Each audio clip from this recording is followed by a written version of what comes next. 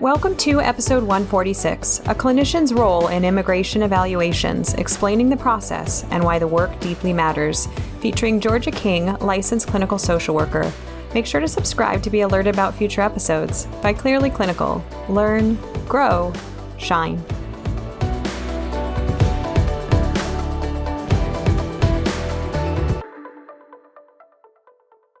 Hello to our listeners. My name is Beth E. Riaz, and today I am joined by Georgia King. She is a licensed clinical social worker, and she is at the front edge of this work in the field that we don't talk about enough, which is immigration evaluations and how therapists can be involved in this process.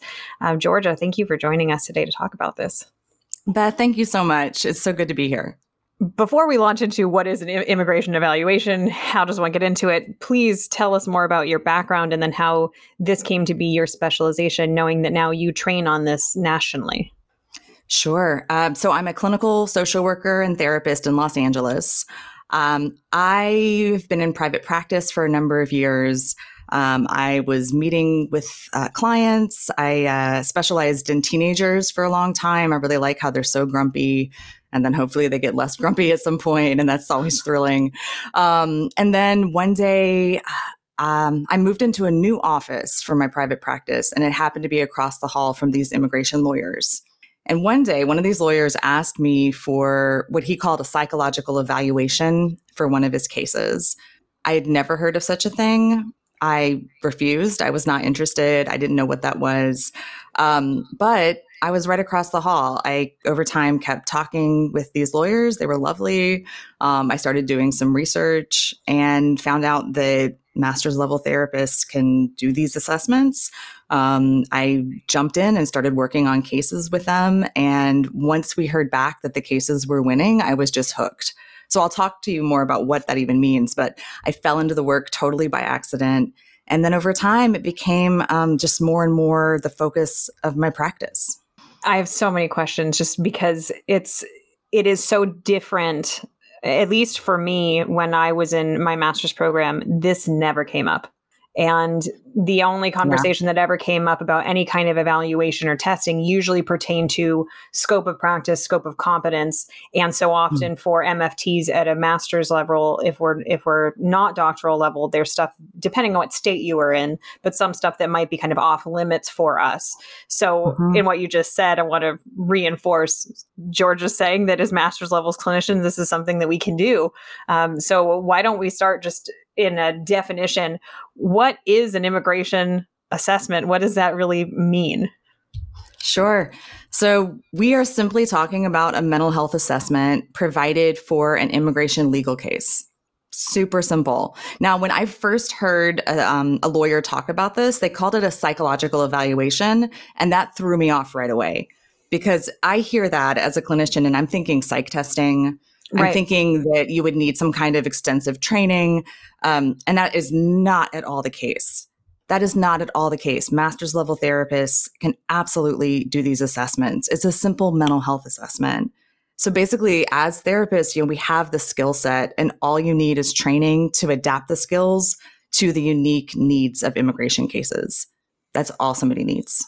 So for those of us who are not as familiar even necessarily with the immigration process, will you set the frame and explain what it is, how it works, how long it takes, the cost factors, like just, I guess, the bare bones immigration 101 of how things work in the United States and what the process is for someone who's immigrating? Sure. So there are three main kinds of cases that I tend to work on. And I can give you a little snapshot of each of those, of kind of what these three cases are. I'll start with asylum cases. I work on a lot of asylum cases, and this is sort of an easy way to describe what our assessments can do and how they can provide evidence for someone's case. So we have, for an asylum case, someone's been through persecution in their home country. They're fleeing some kind of persecution, but it's rare that they have physical scars. So they often don't really have any kind of evidence for their case. But as therapists, we can document the invisible scars of PTSD, depression, anxiety, etc. This provides evidence for their case. I've worked on so many cases where the lawyer tells me, we had to base the case on your assessment because that was the only evidence this person had. They didn't have any documents, photographs.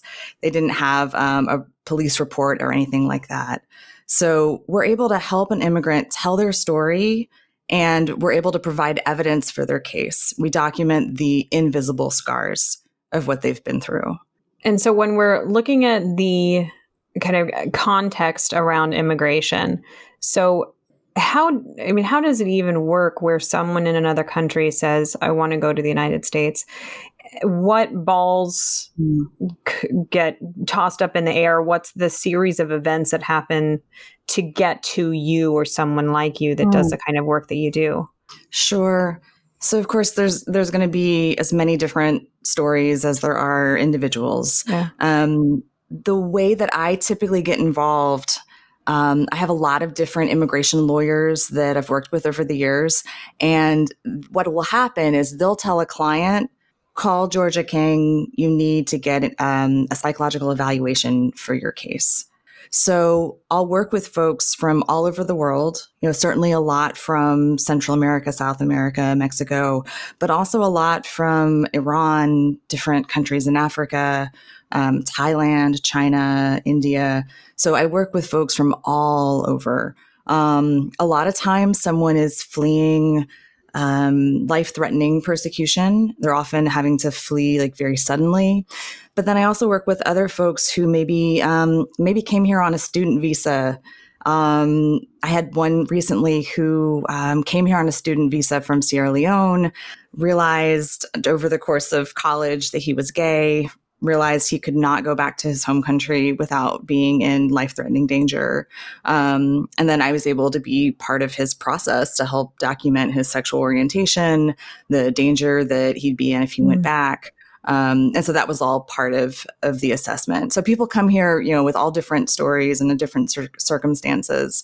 Most often they're fleeing persecution that's based on some characteristic in their identity, like sexual orientation, gender expression, or it could be race or political views, religious views, etc. And for the evaluations you're doing, are those folks in the United States, and must they be, or are some of these cases in other countries and you're doing evaluations over Zoom? I'm just curious, kind of the setup of how it works in this whole process, because I know some about immigration and I have a peripheral knowledge, but certainly the ins and outs, at least for me and probably for many clinicians, we just simply don't know much about the process and how long it takes. And so fitting in this piece of evaluation is like, oh, and where does that fall into this consideration? Sure. No, absolutely. For all the cases that I work on, the person is here in the U.S. Okay. So they're always here in the U.S. And to apply for asylum, you have to do it either at the border or here in the U.S. Got you it. can't do Okay. it from abroad. So you were just giving the example of an asylum seeker. And so, as you said, this is somebody that is that basically needs to prove what may effectively be an invisible reason for hardship. And that's when the lawyers are using a clinician like you. Do folks have to be clinicians to do immigration evaluations? They do. Yep. They need to be licensed mental health professionals. So, and I'm mindful you said there were 3 different cases you were often on. So I want to go back to those 3 before I lose sight of those goals. But so the first was asylum. Please tell me about the other 2. Sure. So the second big category of case that I work on is something called an extreme hardship waiver. And they're also really meaningful cases, really different than asylum cases. For these, I'm actually interviewing. They can look different ways, but most typically I'm interviewing a U.S. citizen who's married to an undocumented immigrant. So it's a very different kind of a structure of a case. For these extreme hardship waivers, this person who's a U.S. citizen needs to show their level of hardship if they were separated from their spouse who's undocumented. Does that make sense so far? It does make sense. Yeah. So it's interesting because I'll meet with folks from all different walks of life. This is someone who's a US citizen or legal resident, married to an undocumented immigrant. For them to get this extreme hardship waiver, as it's called, they have to show the level of hardship they would experience, basically, if their spouse were deported, if they were separated from their spouse. So I'll come in as a therapist and document their psychological functioning and also document the potential harm it would cause them if they had to be separated from their spouse. That's really interesting. Yeah, these cases are just fascinating to me. And it's really, at the most basic level, we're helping families stay together. That's what these are about, these extreme hardship cases. And for extreme hardship, you'd mentioned spouse. Does that have to be related by marriage, or like what are the definitions of extreme hardship in the way that the country sees it? So there are kind of two different aspects to what you're asking about. One, it does not need to be a spouse. That's, I would say, 99% of the cases that I get. That's what I see. But there are also ways to petition for a parent or for an adult child. So occasionally I'll get a case that looks a little different. Now, for these cases, an immigration officer is making the determination on the case, and they're going to look at a lot of different hardship factors, more than we would have time to really get into. But they're going to look at a number of hardship factors. I've developed these really detailed templates over the years. And so at this point, I use my template to kind of walk me through all the points that I know the immigration officer might be looking for.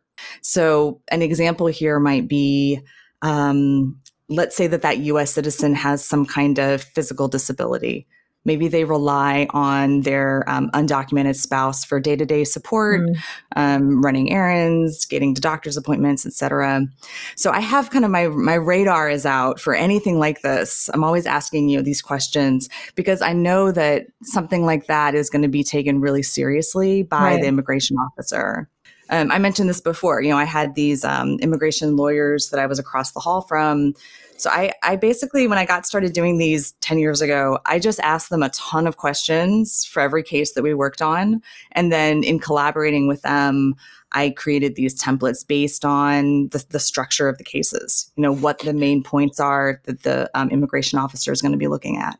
As you're talking about it, I can hear the overlap with basically medical necessity and utilization review. So the same concepts that I'm looking at as a utilization review professional, like what are the considerations about why this client needs to be in this particular treatment? Well, they have kosher foods available and they have clinicians that are also part of the queer community or whatever it is that could assist that client. So I can hear the parallels as you're talking about it.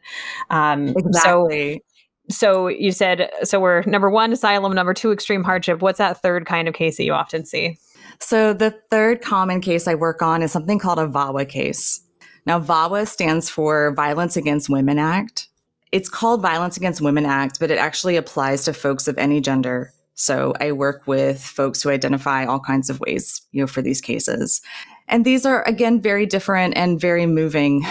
These cases are just really meaningful to work on. So VAWA is this really humane act that I'll just describe kind of who it is that I'm usually meeting with when I'm doing this kind of case. So I'm typically interviewing an immigrant who's been abused by their spouse, and that spouse was a US citizen. So you'll run into these situations where you're meeting with someone who they're in an inherently really vulnerable situation because they're undocumented, and it gives so much power and control over their spouse. I mean, their spouse rather has that kind of power and control over them.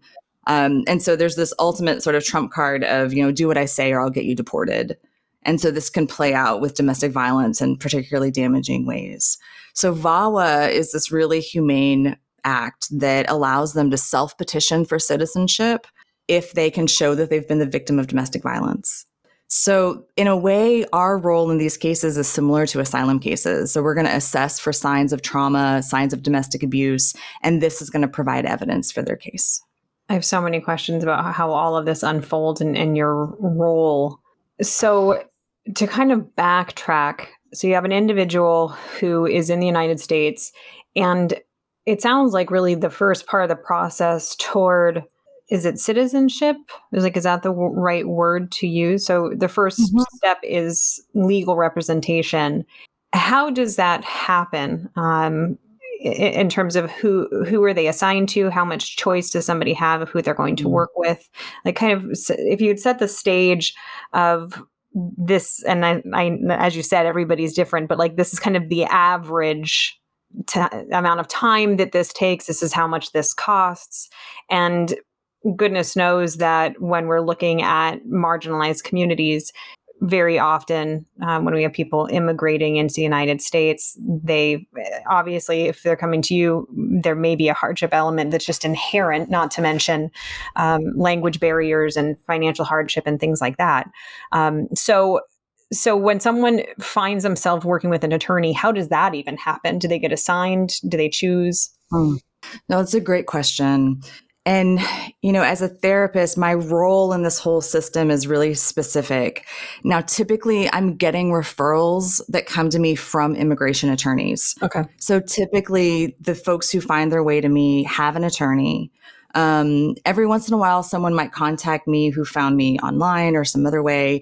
If someone doesn't have an attorney, I have a directory that I can send them of low-fee legal services. I know some therapists approach this differently, but for myself, I prefer to only work with clients who either have an attorney or at least have some kind of legal services that they're consulting. Because I want to make sure that, because I'm not a legal expert. I'm always upfront about that with whoever it is that I'm talking to. I haven't been to law school. This is all, based on my experience, but I'm careful to not ever be advising somebody on their options, their legal options. So the folks that I work with all have attorneys or at least have some kind of legal services. They're not assigned to anyone.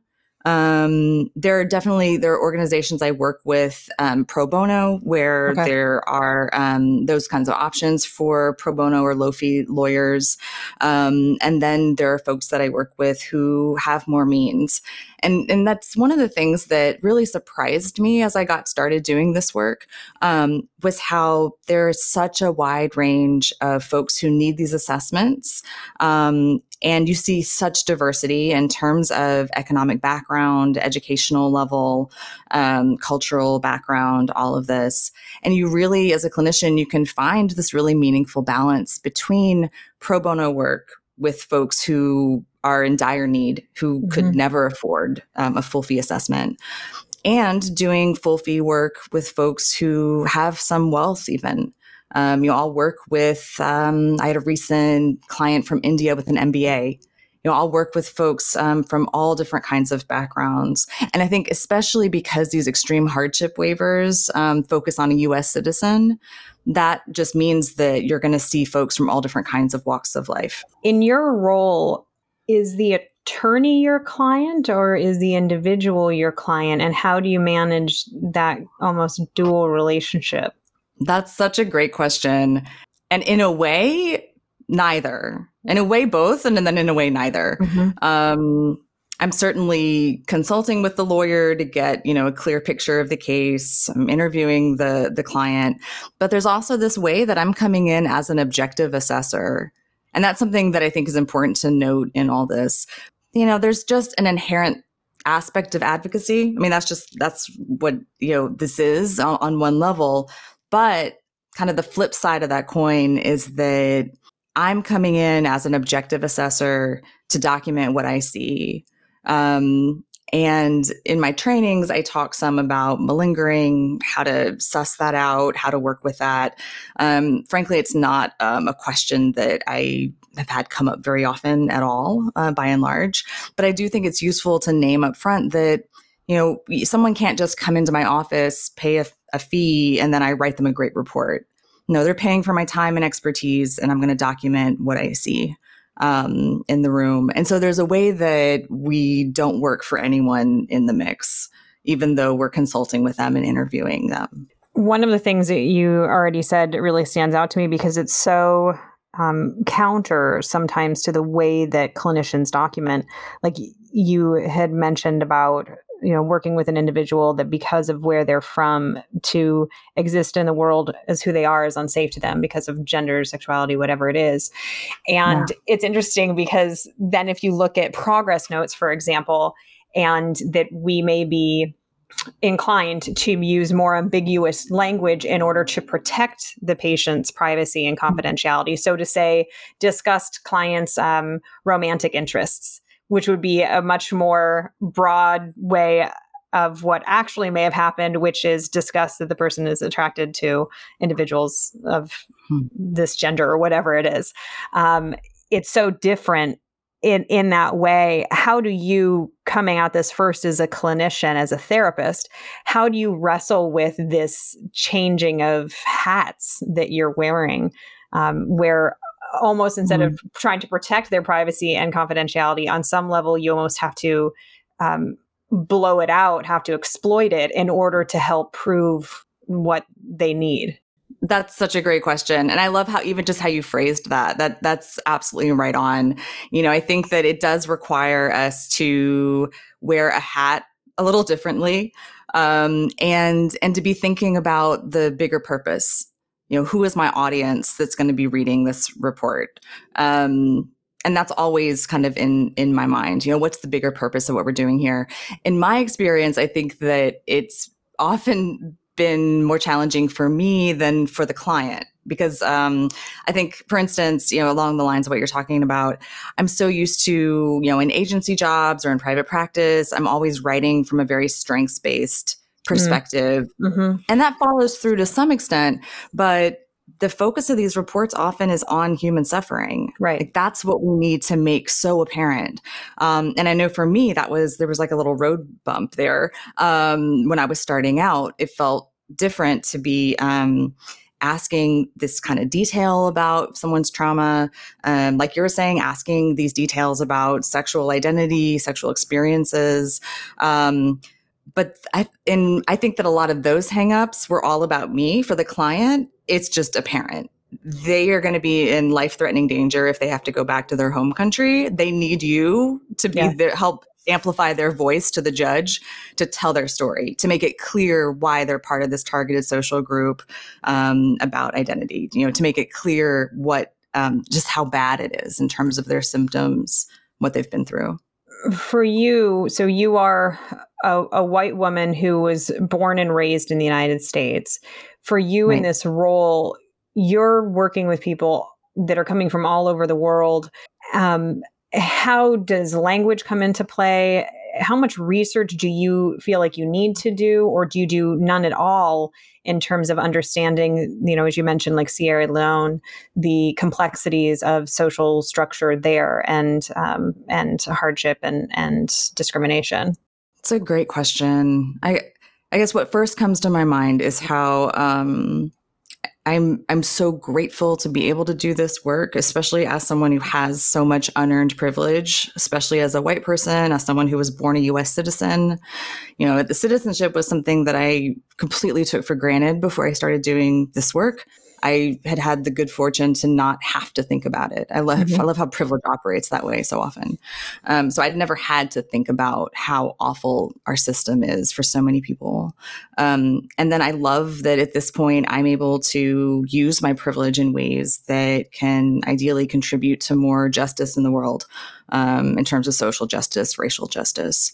In terms of, each particular case, there's some amount of research that I do, depending on the case, but a lot of it, it's a lot of times in terms of the country conditions, that's something that's going to be a part of every asylum case. And a lot of times, other cases that we work on, I want to, have some basic knowledge, but the focus so much is going to be on the psychological assessment, right, on the mental health assessment. So it's useful, and you certainly over time gain, knowledge as you see clients who are from the same country that you've worked with, 8 other times in the past. But, the thing you're always coming back to is the trauma history, their psychological functioning. That's sort of the anchor of the whole thing. So that's kind of what I'm always coming back to. When you talk about this, I can hear in the language you use and the way you speak, it's a phenomenon that I've come to call baby lawyering, because I do the same thing with utilization review, where I'm going toe to toe with insurance companies to advocate for clients. And it's that same idea of like, this is my job to advocate, but to learn as much as I can from these attorneys, to be able to use that language and understand the framework, and then take my clinical knowledge and create this package that can hopefully be maximally beneficial for the client. But it's the same idea, I think, in utilization review, where in standard therapy, we are very mindful and careful about discussion of trauma. But when I as a utilization review professional have a psychiatrist saying to me, tell me about the trauma history and, what's going on with these flashbacks, that it's a different consideration when you're advocating for the necessity that, and you're right, like there's so much overlap, which I didn't anticipate, in this idea of like kind of discussing the element of human suffering. Absolutely. No, I hadn't expected that parallel either, but you're completely right. And it's using our skill set in this particular way for a particular purpose. And that it's different. And I know for me as a clinician, I had done utilization review in medical before I did behavioral health. And when I was in behavioral health land, didn't even really think that it existed, didn't even think about it until, I got hit square between the eyes in agency work because there was an audit and, a lack of medical necessity from our clinical team and blah, blah, blah. And then you go, whoa, this is part of the equation too, of providing human services. And for you, it sounds like it's the same thing of recognizing this other element that is so often overlooked. Yes. And I love that aspect of it. I feel like this work, doing immigration evaluations, it brings together the best of all these worlds. I love you have this intimate clinical work. You are right here with someone, hearing their story, trying to convey their story the best you can so it can really reach whoever it is that's going to read this report. And then there's this macro level of, I love being a therapist. I still have a small caseload. I love doing that work. But this is also a chance, okay, instead of but, I'll say and. And at the same time, this is a chance where you can make a life-changing difference. It's not just providing empathic listening and witnessing, which is so important. But it's not only that. You're able to, these assessments are often the deal breaker for somebody's case. That's what I hear over and over from lawyers, that it's often the only evidence that the lawyer has to work with for the case. So you get to help make a change in the person's life. So not only just being there for them and witnessing, but being able to take action in a way where our skill set can serve this bigger picture in such a powerful way. If you know the answer to this question, I'm curious, when did this become kind of a critical element to have the psychological evaluation factor into immigration cases? That's a good question. I'm not sure. It's such this kind of bizarre, niche, little known area of work.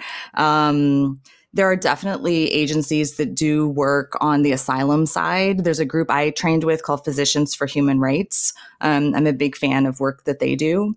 They'll use a term called asylum medicine. And so there are sort of agencies that are involved in that kind of way with asylum work. But what I found, especially 10 years ago, was that that was the only training. It was only around asylum cases. That gave me a really great basis. But so many of the cases that I work on are these extreme hardship waivers, the VAWA cases, and there was nothing. There was no training whatsoever. It was only through, just the good fortune of being across the hall from these lawyers that I could gain the framework to work on those cases. And there didn't exist anything as far as mentorship or, training on how to do the business side of it. How does a therapist go from just normal private practice or an agency job to connecting with lawyers? What does that even look like? How do you meet lawyers? I was really intimidated by lawyers at first. I think their suits are really fancy. I didn't own a suit. I was not part of that world. And over time, I've gotten to know enough lawyers. It's sort of broken down that mystique. And it's important to me in my training that I show therapists the business side as well, so that it can just give them the practical tools they need to launch the business part of it. It's such a different animal than we're accustomed to, in that here I am this many years into my clinical career, and really it wasn't until I encountered you in the last few years that this thing even came on my radar. And I think because of that, I mean, this is why we're having this conversation, is to raise awareness of the ways that clinicians can operate, and provide work to reduce human suffering, but it may not be in the same kind of context that we're accustomed to. Um, one of one of my, and this is my law and ethics brain coming into play, when we're thinking of assessments, when we're thinking of any kind of letter writing, for example, there's this consideration of where is this document going to go? What are the ramifications for the client? What are the ramifications for me? What am I vouching for? How did you kind of initially wrestle with that? Because again, it was so different than what you were used to step into the space. Like, I'm even thinking, like, how did you talk to your liability insurance about it? Because it's this different thing. I've never noticed that as an option of the things that I do. When I'm filling out my liability insurance renewal, like, there's no checkbox that says immigration evaluation. So how do you know you're covered? Like, how does that happen when you're kind of in the wild, wild west, so to speak? I love that you use that term. I think about it like that, the wild, wild west. Yes, I think about it like that.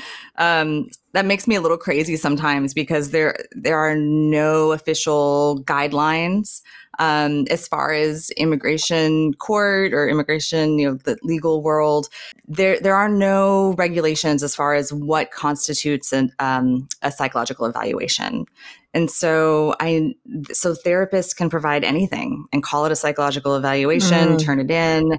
And so there's a huge range in terms of quality, as far as, what therapists are providing. And I'm not trying to put like a dire spin on it. I mean, there are just tons of therapists doing such amazing high quality work. Absolutely. But then there are some who kind of launch into it without training, and they may give the client a diagnosis and a list of symptoms. That might be better than nothing. But from the lawyers I've talked to, that doesn't hold a candle to what we can do when we understand the basic structure of the case. Because when you understand the basic structure, you can ask the questions that get at the heart of what you need to know, what the judge is going to need to know. As far as malpractice insurance, when I've called my malpractice insurance carrier, I didn't have to make any changes. This falls under the clinical work category. You're doing a mental health assessment. So even though it's a different kind of context, it falls right in line with that same thing. It's really interesting to talk with you and just think of the license being flexed in a different way. And so often I see providers saying, okay, I've been doing therapy for this many years and I'm needing a change. And herein lies the importance of these conversations, to know that these things exist. So I am definitely accustomed to thinking of a quote unquote psychological evaluation in a couple of different contexts. There is my initial assessment as a clinician from the moment that someone contacts me, and whether or not I think they're a good fit for my practice and for me as a clinician. So there's that kind. Then there's like the emergency response team psych eval. So there's that kind. And then there's also the neuropsychological evaluation, where it's intensive testing and conversation for hours and hours and hours over the course of days and potentially weeks for this massive, multi-dozen page report.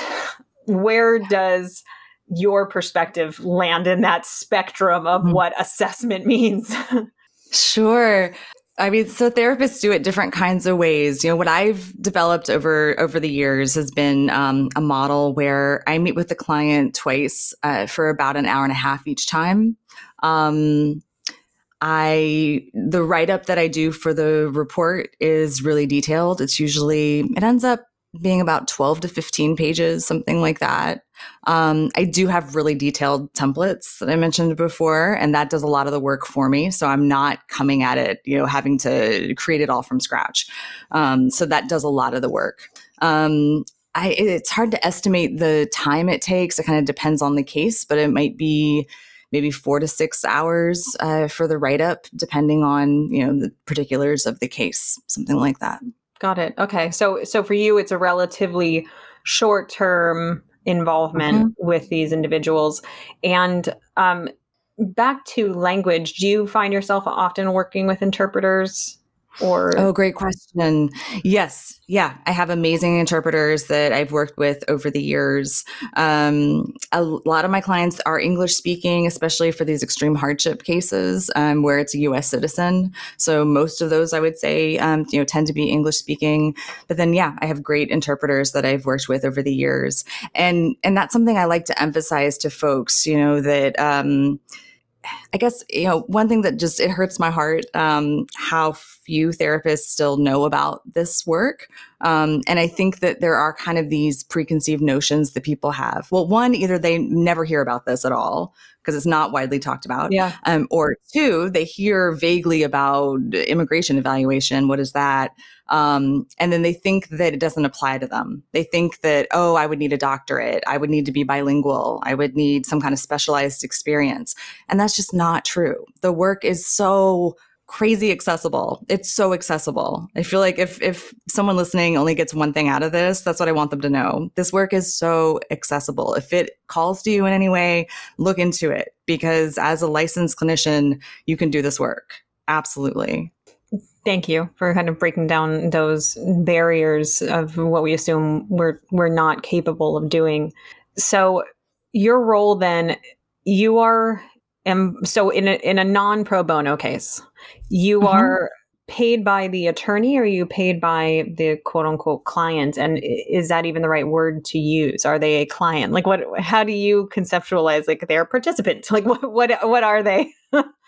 Sure. So no, I would refer to them as a client. Okay. Yeah. And typically it can vary a little bit depending on the situation, but typically the payment's going to be made by the client. They pay their lawyer separately. They pay me separately. It's better to keep all the payments separate. Okay. And the fee varies a little bit, depending on the therapist who's doing the evaluation. But most of the time, the fee is going to be right around between $800 and $1,000, something like that. And that covers the 3 hours in the interviews as well as the hours for the write-up. Okay. How much work are you doing in the background in communication with attorneys about this person's situation, or, the contextual factors about socioeconomic status and religion and things like that? It depends on the case. What's tough here is the lawyers are often very, very busy. It's most ideal when you can chat with the lawyer a little bit beforehand, before you meet with the client. And especially if it's a lawyer that I've never worked with before, then I would really prefer to at least touch base with the lawyer a little bit over email or phone. However, at this point, I have lawyers that I know really well over the years. A lot of these cases are very straightforward. And so even if they're not available, the cases most times tend to fall in line, the way that in very typical kinds of ways. And so I most want to hear from the attorney if there are extra factors that I should keep in mind. But that's not all the time. Yeah. And so if I'm not able to get a lawyer on the phone, it's not the end of the world. Okay. And as long as the case is pretty straightforward, then that's fine. Then, yeah. So the attorney provides the client with your contact information. The client reaches out to you, and let's say you need an interpreter. Are you hiring that person, or is a client, or is the attorney? I'm just curious, like from a system standpoint, like how does it all happen that you're now online with them, but you're having this conversation? Sure. So therapists approach it differently. I typically will give the client a few different options in terms of an interpreter, and then let them choose someone and I prefer to keep that payment between them and the interpreter. Okay. To just sort of simplify things across the board. I've found that, ironically, now that everything is online with the pandemic, I find that working with an interpreter is easier, I think, than when it was in person. I feel like in person, there's sort of a lot of people in the room. You're not sure who to look at. Whereas with Zoom, it's like, there we are. We're all right there. And it's actually, I found it very easy. Yeah. Interesting. So then I imagine your frame is very different because yes, you're a therapist, but you're not operating in a therapeutic role.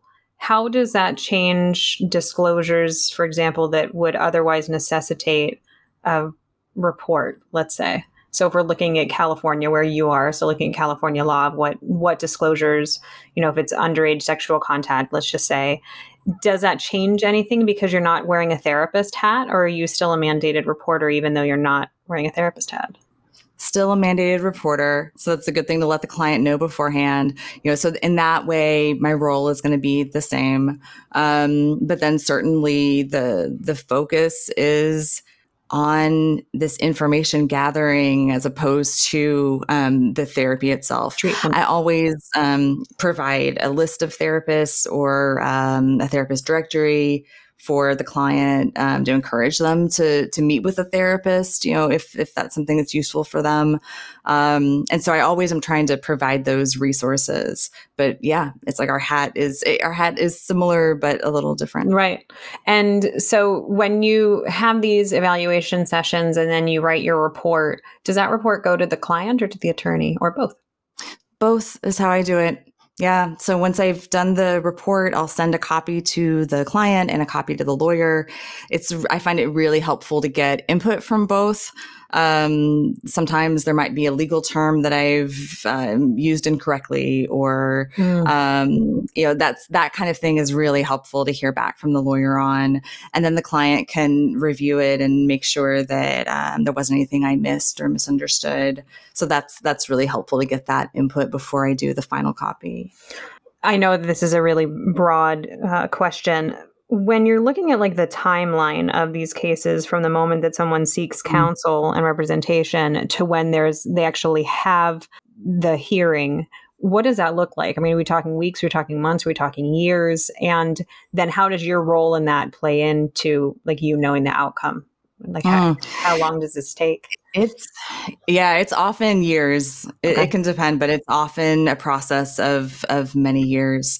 You mentioned this about the hearing. One thing I meant to say earlier, of the cases that I work on, interestingly, it's really just asylum cases that have a hearing. Okay. And this is something important that I like to mention to therapists, because I know that there are some therapists who are drawn to the work, but they imagine that they're going to have to go to court. And that is not the case. I want to say that again. You do not have to go to court. You do not have to go to court. I know plenty of therapists who do amazing work in this field, and they don't have the time or inclination to do court, and that's completely fine. Most of the cases that I work on don't even have a court component. These extreme hardship cases, the VAWA cases, there's no hearing. The lawyer just gathers up this giant stack of papers and files the petition administratively. So asylum cases are really the only ones that have a hearing component to it. That was going to be one of my questions about like, do you have to testify? Like how legal does this get? If you know what I mean, where it's like, how much are you in your lane as a clinician, but then does it start to veer over into a different kind of advocacy or a different kind of role? Sure. Yeah. You get to call the shots on that. You get to decide. This work is unique because you are never mandated to go to court. It's not the kind of thing where there's a subpoena or there's nothing like that. You can choose to just work on extreme hardship waivers and VAWA cases and never have court even remotely connected to your work.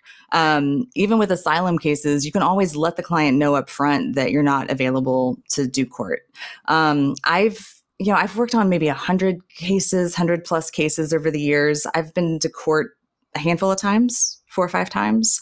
So it's not like it's something I do every day. I do it every couple of years or something like that. So you get to run this how you want. So if that's a concern someone has, I mean, a lot of people have a schedule where they're not going to be able to just block off a day to go to court. And that's completely fine. you can always let clients know up front if their lawyer thinks that could be an important thing, to have a therapist to go to court for an asylum case, then the client can choose to work with a different therapist, one who's able to do that. Okay. But yeah, you get to decide and you're never mandated. You have total freedom over this. So for anyone, I know for me, I've had to overcome a lot of shyness to do court. And so if someone is in a place where that's not remotely appealing, that's completely fine. I do offer training at this point in how to do it. I definitely encourage therapists to do it. It's unbelievable. It is such an amazing experience to be there as someone is, to be able to speak truth in that kind of situation, and then to be there to find out that someone has been granted asylum. I had one of my early cases was with a trans gentleman from El Salvador. He was one who asked if I could come and go to court, and I was available. I did that. So I was there when he found out that he was granted asylum. And that moment, I mean, that is where it's at. That's what has me hooked. To be able to do this work, pour your heart into it, do the best you can, and then find out that it was successful. That's unbelievable. For you, what about when it's not? How do you clinically cope with those moments? And I, can relate on the utilization review side when you're advocating for residential treatment or extension hospitalization or for a particular treatment, and the insurance company says no, and you go through the appeals company or appeals process and you still get the no, and just how discouraging and helpless you can feel. How I'd say that's kind of a potential side effect of the work that you're doing is to have just an unbelievable amount of weight on your shoulders. That's such a good question, Beth. I mean, a couple of things come to my mind. I think that, a couple of things. On the upside, cases where the person has a lawyer and an immigration evaluation are way more likely to be successful. So the odds are severely in your favor as far as like the outcomes of these cases. And that was something that I heard so much, especially I've heard this over and over the years, but it made such an impact, especially at the beginning when I was just starting out working with these lawyers, collaborating with them, asking them questions, developing my templates.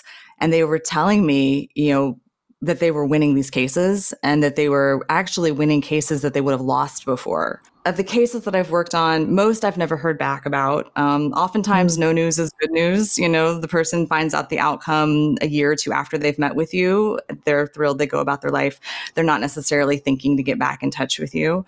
Of all the ones that I've heard back from, they've all been successful except for one. One thing that I do want to add there, I'm so glad at this point that I'm able to offer training and support to therapists, because it was really, really tough starting out without a lot of training and guidance, because it didn't exist back then. I was so scared I was going to ruin someone's life. That almost kept me from doing the work. It was like, oh my gosh, the stakes are so high. I'm so glad now to be able to offer, because I'm able to offer these really proven templates to therapists that have been looked at and by dozens and dozens of lawyers around the country. I've gotten feedback from so many people. So I'm able to offer them a strong starting place. It's not gospel. They're encouraged to change it, make it their own. But I love that, my hope with that is that their shoulders can relax a little. Yeah. They can maybe breathe a little bit more. Like, okay, I have a strong, solid starting place. I am doing my best. And that's all that we can do. You've referenced that some of this is kind of undefined. So there's not this very clear standard of care that you can point to. Where did the idea that master's level clinicians were qualified come from? And I'm going to try and answer the question myself. My guess is if an individual is qualified to be diagnosing and to be doing an assessment on someone's psychological condition, so therefore a master's or doctoral level clinician, then they would be qualified to be doing this kind of evaluation. Is that right? Absolutely. Okay. Yep, absolutely. And are there any other kind of legal and ethical considerations that we haven't already talked about? I'm sure there are, but are there any that come to mind immediately as we're having this conversation, about, like we talked about, kind of that dual role of you're communicating with the therapist, communicating with the client and with the attorney, concerned about privacy and confidentiality, things like that. Are there other things that are on your radar that are maybe different for a private practice clinician that's not doing immigration evaluations? Well, a couple things come to mind. These are common questions that I get asked. One is it okay to do an evaluation for an existing client that you have? And the answer to that is no. That's you can always find someone who sees it differently, but that's the answer that I get back over and over from clinicians. It's best to keep those things separate. It just can look like a conflict of interest if I'm writing an assessment for an existing client. It's not going to have the same weight and credibility. So it's always best to keep that separate. And then on the flip side, if you do an evaluation for a client who wants to do therapy, it's advised that we don't do therapy with a client until their case is over, which most often is going to be many, many months or even years down the line. So it's always best that those are separate. Another question that I get that unfortunately there's not a really solid answer to be found on is what about pre-licensed therapists? You're nodding because this is a question one, absolutely. that you get. The best kind of guideline that I hear is this work really needs to be done by independently licensed therapists. And you can work with clients anywhere in the state where you're licensed.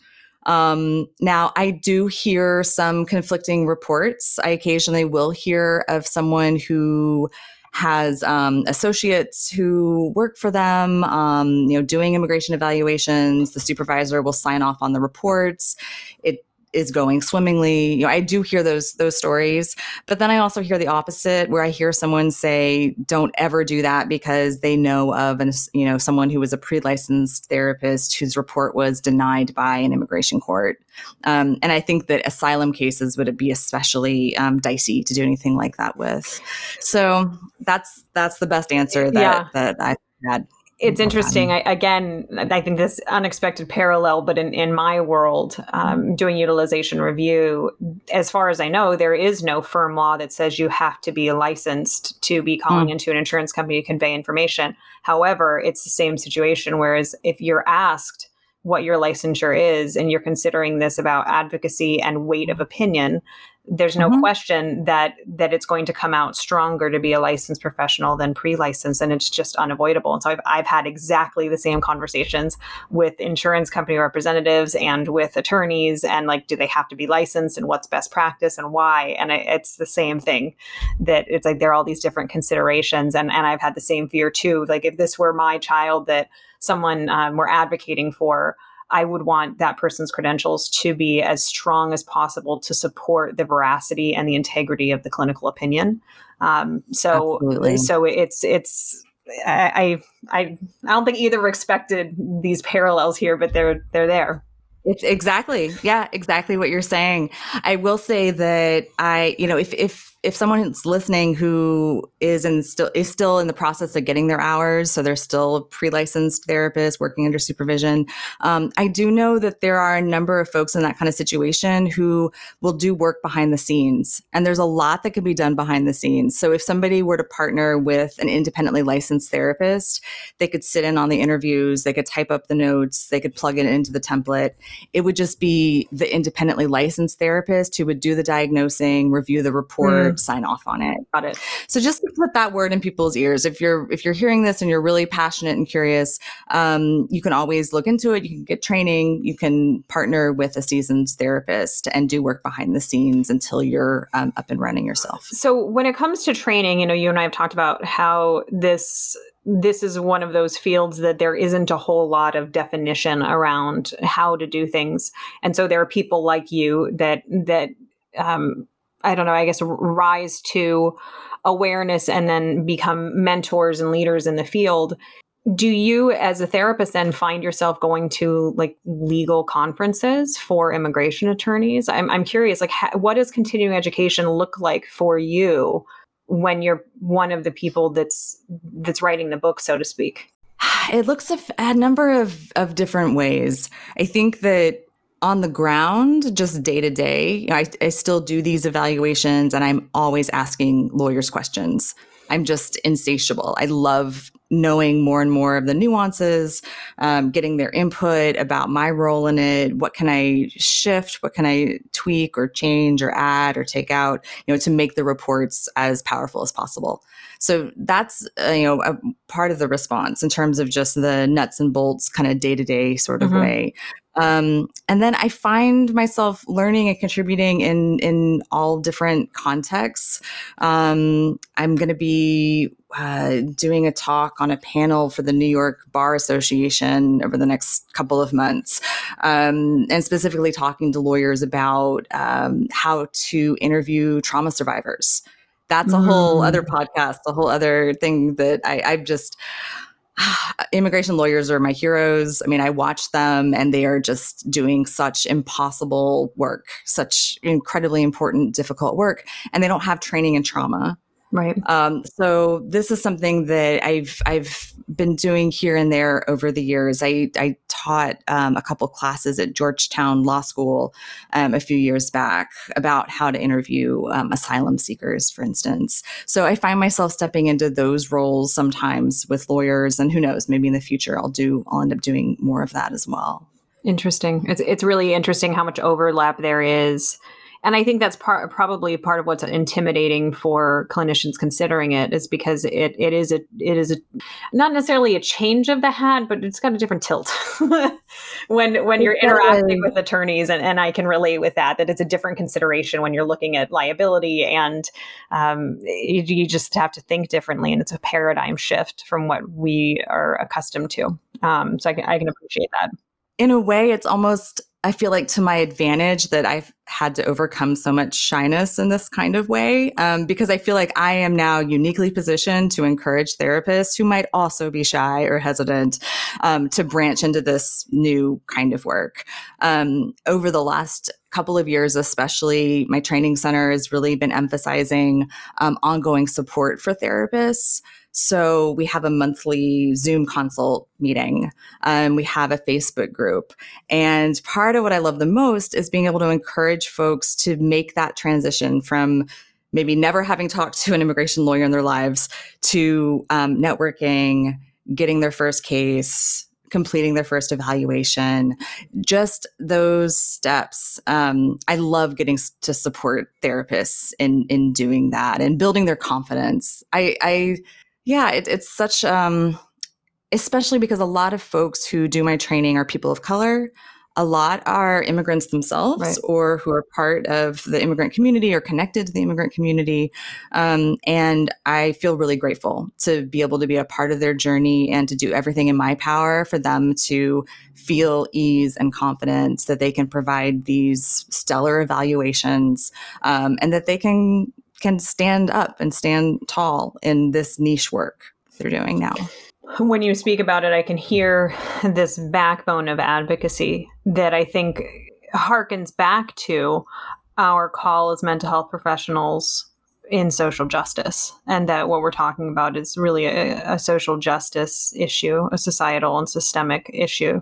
And I think you just gave a nod to that, but I think it's important to acknowledge that this is all part of supporting equality, and advocating for people that don't have necessarily the privilege and the voice to be able to advocate for themselves and have the same impact for their lives. So I'm glad that you ended up bringing up that point. So as we're wrapping up and running out of time here, are there any other things that we haven't covered that is right at the tip of your tongue of, and don't forget about this, that I haven't asked about? I wanted to share a newer development with the training center. So it's a family-run business. My wife, Nina, is also a social worker and therapist like myself, but she also is a former immigration officer. She worked for the immigration consulate, and she's done these assessments herself over the years a number of times. We do trainings usually around 3 times a year. We do like a live training. People can get started anytime because they can view the recording, but she's able to teach from this really unique perspective as a former immigration officer. She's able to speak to, what kind of tone should we be striking in our reports? How do we maintain objectivity? How do we keep a medical detached kind of tone so that we don't look like we're a cheerleader for the client? And then she's also African American, and she brings a really important perspective as a woman of color. I think that's an important point of like the consideration of different perspectives in this, because it's so complicated and there are all these different ramifications of immigration assessments. And I think that's why if we as clinicians know about them, why we might shy away from them, because it just seems too big, too complicated, just too big. So Georgia, for our listeners that are now piqued and want to learn more about this process and how to do it, how do they do that? What does that look like? Sure. So they can always get in touch with me and find out about the training program at my website, and that's therapist.immigrationtraining.com. Again, I offer several of these trainings live every year. And, just what you just said, it's like maybe someone's sort of curious, but it can be daunting. Mm-hmm. Just the words immigration law. Like, what's that? Yeah. Who wants to know about that? I don't want to know about that. That sounds too big. Awesome. I really appreciate it. You are a wealth of knowledge on this, and it's such an interesting and important niche. Thank you for taking the time out to share this with us. I really appreciate it. Thank you so much, Beth. This has been such a pleasure. You've just finished listening to another exclusive Continuing Ed podcast by Clearly Clinical. If you like what you just heard and you need Continuing Ed credits, please visit us at clearlyclinical.com to check out our 1-year membership, where you'll have access to our growing library of Continuing Ed podcast courses. Clearly Clinical, where our goal is to help you learn, grow, and shine.